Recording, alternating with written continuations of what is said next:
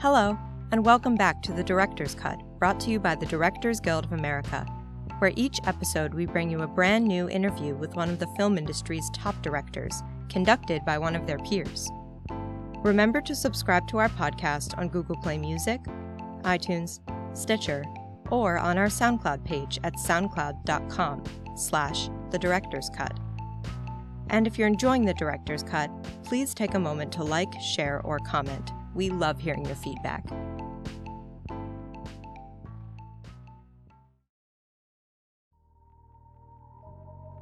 This episode takes us behind the scenes of director Terry George's new historical drama, The Promise. Starring Oscar Isaac, Charlotte Le Bon, and Christian Bale, the film tells the story of the romance that develops between Mikael, a brilliant medical student, and Anna, a dance instructor who is drawn to Mikael by their shared Armenian heritage. Complicating matters is Anna's boyfriend, Chris, an American photojournalist dedicated to exposing political truth. But as the Ottoman Empire crumbles into war-torn chaos, the romantic rivalry must take a back seat to matters of survival as they join forces to get their people to safety during the Armenian genocide. In addition to The Promise, Mr. George's credits include the feature films Some Mother's Son, Reservation Road, and Hotel Rwanda, the movie for television A Bright Shining Lie, the pilots for the series Outlaw and The District, and episodes of the series In Treatment. In 1992, Mr. George won the Academy Award for Best Short Film Live Action, alongside Orla George for The Shore. After a recent screening of the film at the DGA Theater in New York, Mr. George spoke with fellow director Tony Gilroy about filming The Promise. During their conversation, Mr. George discusses the difficulty of shooting in 20 locations across 3 countries in only 70 days, his reluctance to use CGI in his films, and how David Lean influenced his ability to visualize the epic. Good evening. Thanks a lot. Thank you for... I'll do one thing before we start, just because you should say whatever kind of pagan prayer or whatever works for you for Jonathan Demme. Who's spent a lot of time in this room. His spirit and his ghost is so present in this particular room. All the films that he showed here and all the times he must have been in the audience and all the times he must have been moderating. This is he's in here. So anyway. What a great guy. Yep. Yeah. What I like to do is, what I'll do is, I'm going to ask questions. I just saw Terry for a few minutes next door, but the questions that I want to ask him, director to director, what interests me, and I hope it interests you, and then I'll split apart. They'll give me, and we'll take questions, whatever I've missed that you think is really important. But I mean, I'm assuming nobody here has to buy a ticket. Everybody's already seen the movie, so we're not selling tickets. So this should be sort of a, that's the most fun for me. So what I really want to know is, I mean, man, I love big outdoor filmmaking. I mean, every time I've had a chance to do it, I dig it. How many days do you get to make this movie? How does this movie come together, and how do you get to an idea of how you're going to make it? Well, the coming together, first of all, was quite unique, you know, and there's been a bit of publicity about that. In that, Kurt Kerkorian, who probably all know, bought and sold MGM and half of Las Vegas throughout his life and accumulated a vast fortune, wanted this story told. And I first asked the question, well, he owned MGM, why didn't he make the film himself? And apparently he treated MGM as a property rather than a creative investment to get involved in. And so he set up a fund to have a film made. And he was very specific about it. He wanted a Zhivago-esque, David Lean-esque love story set against the backdrop of the Armenian genocide film. Then the company that was set up called Survival Pictures partnered up with Mike Medavoy, who, you know, as we all know, has a long history and has made many great films, and some of them in this vein. And they had Robin Swycord write 2 drafts of a script. And then it passed around, and it landed at my agent and sent it to me. And I knew the story of the Armenian genocide through researching the Rwanda genocide, and particularly a book written by Samantha Power. Before that, I, like almost 99% of the population, I knew something bad happened to the Armenians, but I had no conception of what it was. So when I got the script and got the chance, and not only the chance to like pitch for or be involved in the film, but the fact that this was fully financed, they wanted to go. They clearly, when I met them, had a deep desire to do it, but at the same time, were basically saying to me, okay, here's the basic story, go with it, but we want you to tell the story of the whole Armenian genocide. Do you meet Krikorian? No, Never met him. Never met him. By the time I got involved, he was pretty ill in Vegas, and the producer Eric Israelian was the communicator back and forward. And they told me he read the script and so forth, but I never met him. Yeah. And he died before we started shooting at 98. So when you come on, you're going to have a lot of heat on the film. There's going to be a lot of controversy. Is there actually security concerns where you're worried about people? No, there was a lot, because there's been a lot of, there's a lot of heat about the subject, and we clearly couldn't shoot in Turkey. So we skirted around. We thought about Morocco. We thought about Jordan. We ended up in Spain mostly, a little bit in Portugal, and quite a bit in Malta. Malta for Constantinople, and for the drowning scenes at the end and so forth in that big tank in Malta.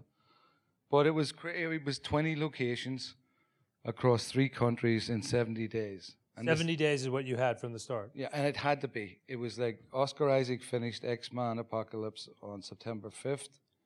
We started shooting on September 9th, and we had to finish on Christmas Eve because he was then going on to Star Wars the first week of January, and so there was no coming back. And that was it. It was like 70 days. It had to happen, and it was pretty insane. Medavoy kept saying about, we want the David Lean, and finally I had to say, look, it took him 210 days to shoot Zhivago, 230 to shoot Lawrence of Arabia, and I've got 70. So you're getting David Lean on crack. That's it, And they prepped those movies for years. How long did you get a chance to prep this film? No, 4 months, most of which was spent looking for locations because we're in a minibus going around. But it was, and not only, there was no waiting for the sunset to come up. The other thing was that, and this was part of my thing, that I wanted to try and avoid using CGI as much as possible. So we actually moved hundreds of extras up the mountain and down the mountain and into the water and out again, and steered away from using CGI, other than the obvious stuff of recreating the big wide shots of Constantinople and so forth. And that, I don't know. I just have a thing about CGI that it's stolen the whole mystique of movies. But it's still the fun of making them, that's for sure. Yeah. That's the thing. It's the fun of making them, yeah. Right. It's the fun until you have 40 orphans trying to get them up a mountain. And well, I was going to work it out. I know. I was going to. And then you learn that the EU law is that they can only work for 4 hours. Orphans in particular, or children? Children. Okay. Orphans are not. Orphans, you get an extra 40 they're minutes. Not so bad. Yeah, right. You got a nurse to bribe or something. Right. But so you've got 4 hours. It takes an hour to get up and an hour to get down and all that good stuff. Okay, so this movie's so the movie's sitting there. It's like, oh my God, here's a movie that's ready to go. We're going. Yeah. The potentially, possibly one of the most expensive independently financed films ever, right? Maybe the most. Maybe the most ever, right? Yeah. Ready to go, fully funded. Was the cast already in place? Did you have? No. They sent the script out that I wrote to various people, and then Christian Bale, he was the first to come on board, and then that attracted Oscar Isaac jumped on board, and then. But you weren't chasing foreign sales on this movie. You didn't have to chase a number. We didn't have to chase a penny. Right. So now you come on, and who do you bring? Who's on your my team? Yeah. Who do you keep, and how outside of your comfort zone do you get? Well, I didn't have. There were a couple of DPs that I wanted. Dion Beebe was working on something else. They're always working on something else, and I met Javier Agrillo-Robe, and we got along. But part of the attraction, obviously, with the production company was that he was Spanish, and we had to fill a quotient to make that tax break, because even though we were financed people don't want to give up a good tax break. So no matter what I said, so when they're dead. yeah, no, it's like, just get that. Can you? What was it? Can you like cast an actor from Italy because we can get $10 from the Vatican for hiring him? Yeah, that happened to me in Hotel Rwanda, where I had to hire a poor Italian actor, and I put him in as a priest. He was a priest in the shot where they were evacuating the Europeans, the whites, out of the hotel, and we had rain rigs pouring down. The poor guy got pneumonia, and I knew I was cutting him out of the whole film. And he was a big deal in Italy. So anyway, yeah. So that was there were all these jigsaw puzzle pieces that you had to put in. You basically had no one that you knew. Nobody.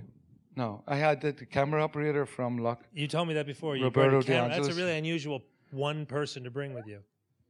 Yeah, that's cool. I like that idea. Well, but I had notions about, we're not going to be slinging the camera around a lot, but Roberto is maybe the greatest Steadicam operator, and so, I could rely on him. There's a lot of filmmaking in this movie. There's a lot of filmmaking. Yeah. Well. And you throw a lot of things away. There's so many big shots because your movie moves really fast. Well, that's look, you plan big shots. And that was what, you plan. We had a crane shot where you see when Mikael arrives in Constantinople and he's getting off that. That was a oneer.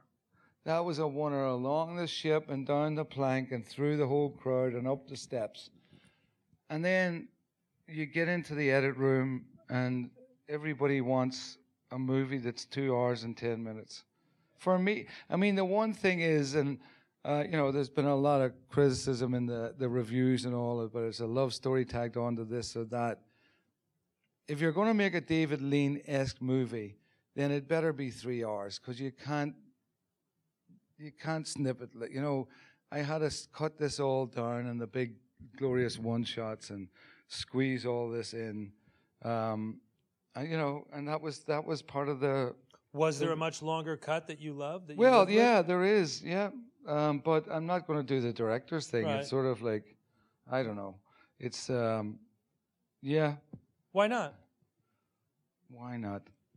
I don't know. I feel the director's thing's like an apology for what you put. It just means you couldn't fight hard enough to get what you wanted.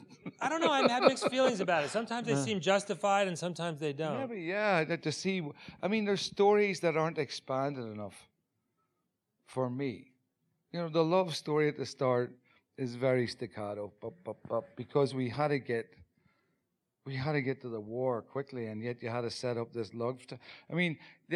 The parameters that I was asked to include, because Robin Swicort's script was a two-handed love affair, Mikael and Anna, and it was and they experienced the genocide on a personal level, but there was no greater picture of what took place. I introduced the Christian Bale character, the Chris, because for me, you needed to meet you needed to meet Talat Pasha, you needed to meet Ambassador Morgenthau, you needed to know about the Death March, you needed to know about the French involvement, the overall scope of the war, and there was no way that the two lead characters could tell that story. And at the same time, I needed to create a dynamic between the three of them. So this was really like a question of moving a jigsaw puzzle around and trying to get the scope of the genocide itself, because we have, in there, the key events of the genocide, the arrival of the German ships was a key moment that sent Turkey into the First World War. The April 24th, when the intellectuals were rounded up, was the kickoff of the genocide. The labor camps were the way that they annihilated the male population by conscripting them, disarming them, then putting them into labor camps or basically just massacring them. Then the death marches was the actual mechanism of the genocide itself. Let's move the Armenian population from the northern border of the Ottoman Empire down to the Syrian desert, but let's make them walk, and they'll die along the way. So, and then the train, the massacre in the village needed to symbolize what had taken place all over all over that region of Turkey.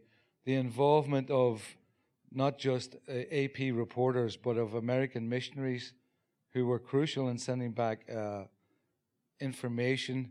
Then the siege of Muzadaq, which is the key resistance moment in the Armenian genocide, and then the rescue by the French. So I had all these criteria that I wanted to get in there, and at the same time keep these three characters moving through that. And so you're balancing this jigsaw puzzle. There was no time to kind of get stylized or sort of intellectual about it. It just had to bang it out, and because at the same time I knew what Krikorian and the Armenians wanted. They wanted a broad scope of their story told, and at the same time trying to whip up as much emotion and attract a. But you're making all these big shots. There's all these things that go by very, very quickly. There's a shot of like all these. I quick watched through again today to make sure I did a sort of review and watched it go by. And there's a shot that goes by of fires across a field, and it's such a massive shot, and it goes by so very quickly. I thought, God, that's really brave to let that shot go by that quickly. But you're not happy about that, all right? Well, no, it's not. It's not. You're. No, I understand. What do you do? Do you linger on it and then? No, I know. Which shot? I mean, we have this shot where in the desert, leading up to where the woman gets shot and the kid tries to lift her up. The death march, essentially. Right. And we shot that in half a day, and the chase at the end where they're chasing it got messed up. Because I had a camera on a truck that was ahead of Christian Bale, and the camera started throwing up sand, and you couldn't see. And then at literally 5 o'clock, the camera operators, not the one I brought, but good guys came and said, "Look, I don't think this is working because we got all this flying up." And I had to go to the drone guys and say, "Listen, can you put a drone up there and we get these horses out and just have them charge down the road and see what we get?" And the sun's setting, and you have a drone up there, and you're watching it on an iPhone, and you're like, because there's no coming back. You've got the 70 days. We're moving. 500-person crew are moving away, and this is the biggest chase you have in the movie. And you're relying on a drone, a single red up on a drone, and you're watching it on an iPhone, and you're like, wow. All directors remember is what went wrong. Everyone knows that in this room. That's all they remember. It's seriously, Exactly. That's all you think comes on TV, your show comes on, and everybody loved your movie, and you watch and go, oh, God, that's the day that, oh, It's God. true. It's so That's true. the day with the hair and the drone, and it's just always such a mess. I'm going to ask one more question. I'm going to throw some questions out. So, going to a movie and I only did this year because I was convinced I could never make a movie without all the people that I needed. I needed my people. So then I went out and did it without it, and it was actually okay. So you go out, you make this movie, you don't know anybody.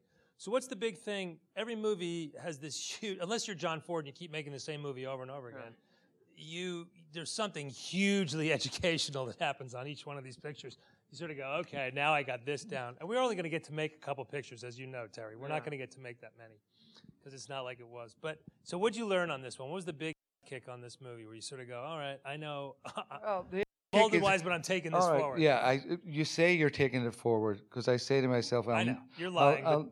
But I won't take it forward. But I was going to say what, my conscience says, never agree to take something of this scope within that fixed amount of time, that you literally can't go back the next day and redo something. Now, that's what I tell myself, but I know in 3 months' time, when somebody says, here's $500,000 to shoot this short film, and you got 6 days. You'll back into another schedule. That's what we do, and you can't, and I kept saying that to people, look, we can't put it at the bottom of the screen here. Oh, please, we only had 70 days. So you can't do that. No. Excuse the fact that this shot looks a bit naff. No, enough whinging. The movie looks too good for that. Yeah. Well, thanks. Anyway, listen, please spread the word. Thanks for coming along. Thank you so much.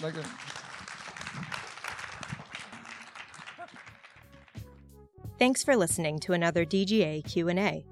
You can check out past episodes of The Director's Cut wherever you listen to podcasts or on our website at dga.org/podcast. Also, if you haven't already, Be sure to subscribe so you won't miss an episode. If you're enjoying the podcast, please like, share, and leave us a review. We'd love to hear your feedback.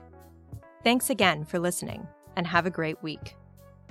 This podcast is produced by the Directors Guild of America. Music is by Dan Wally.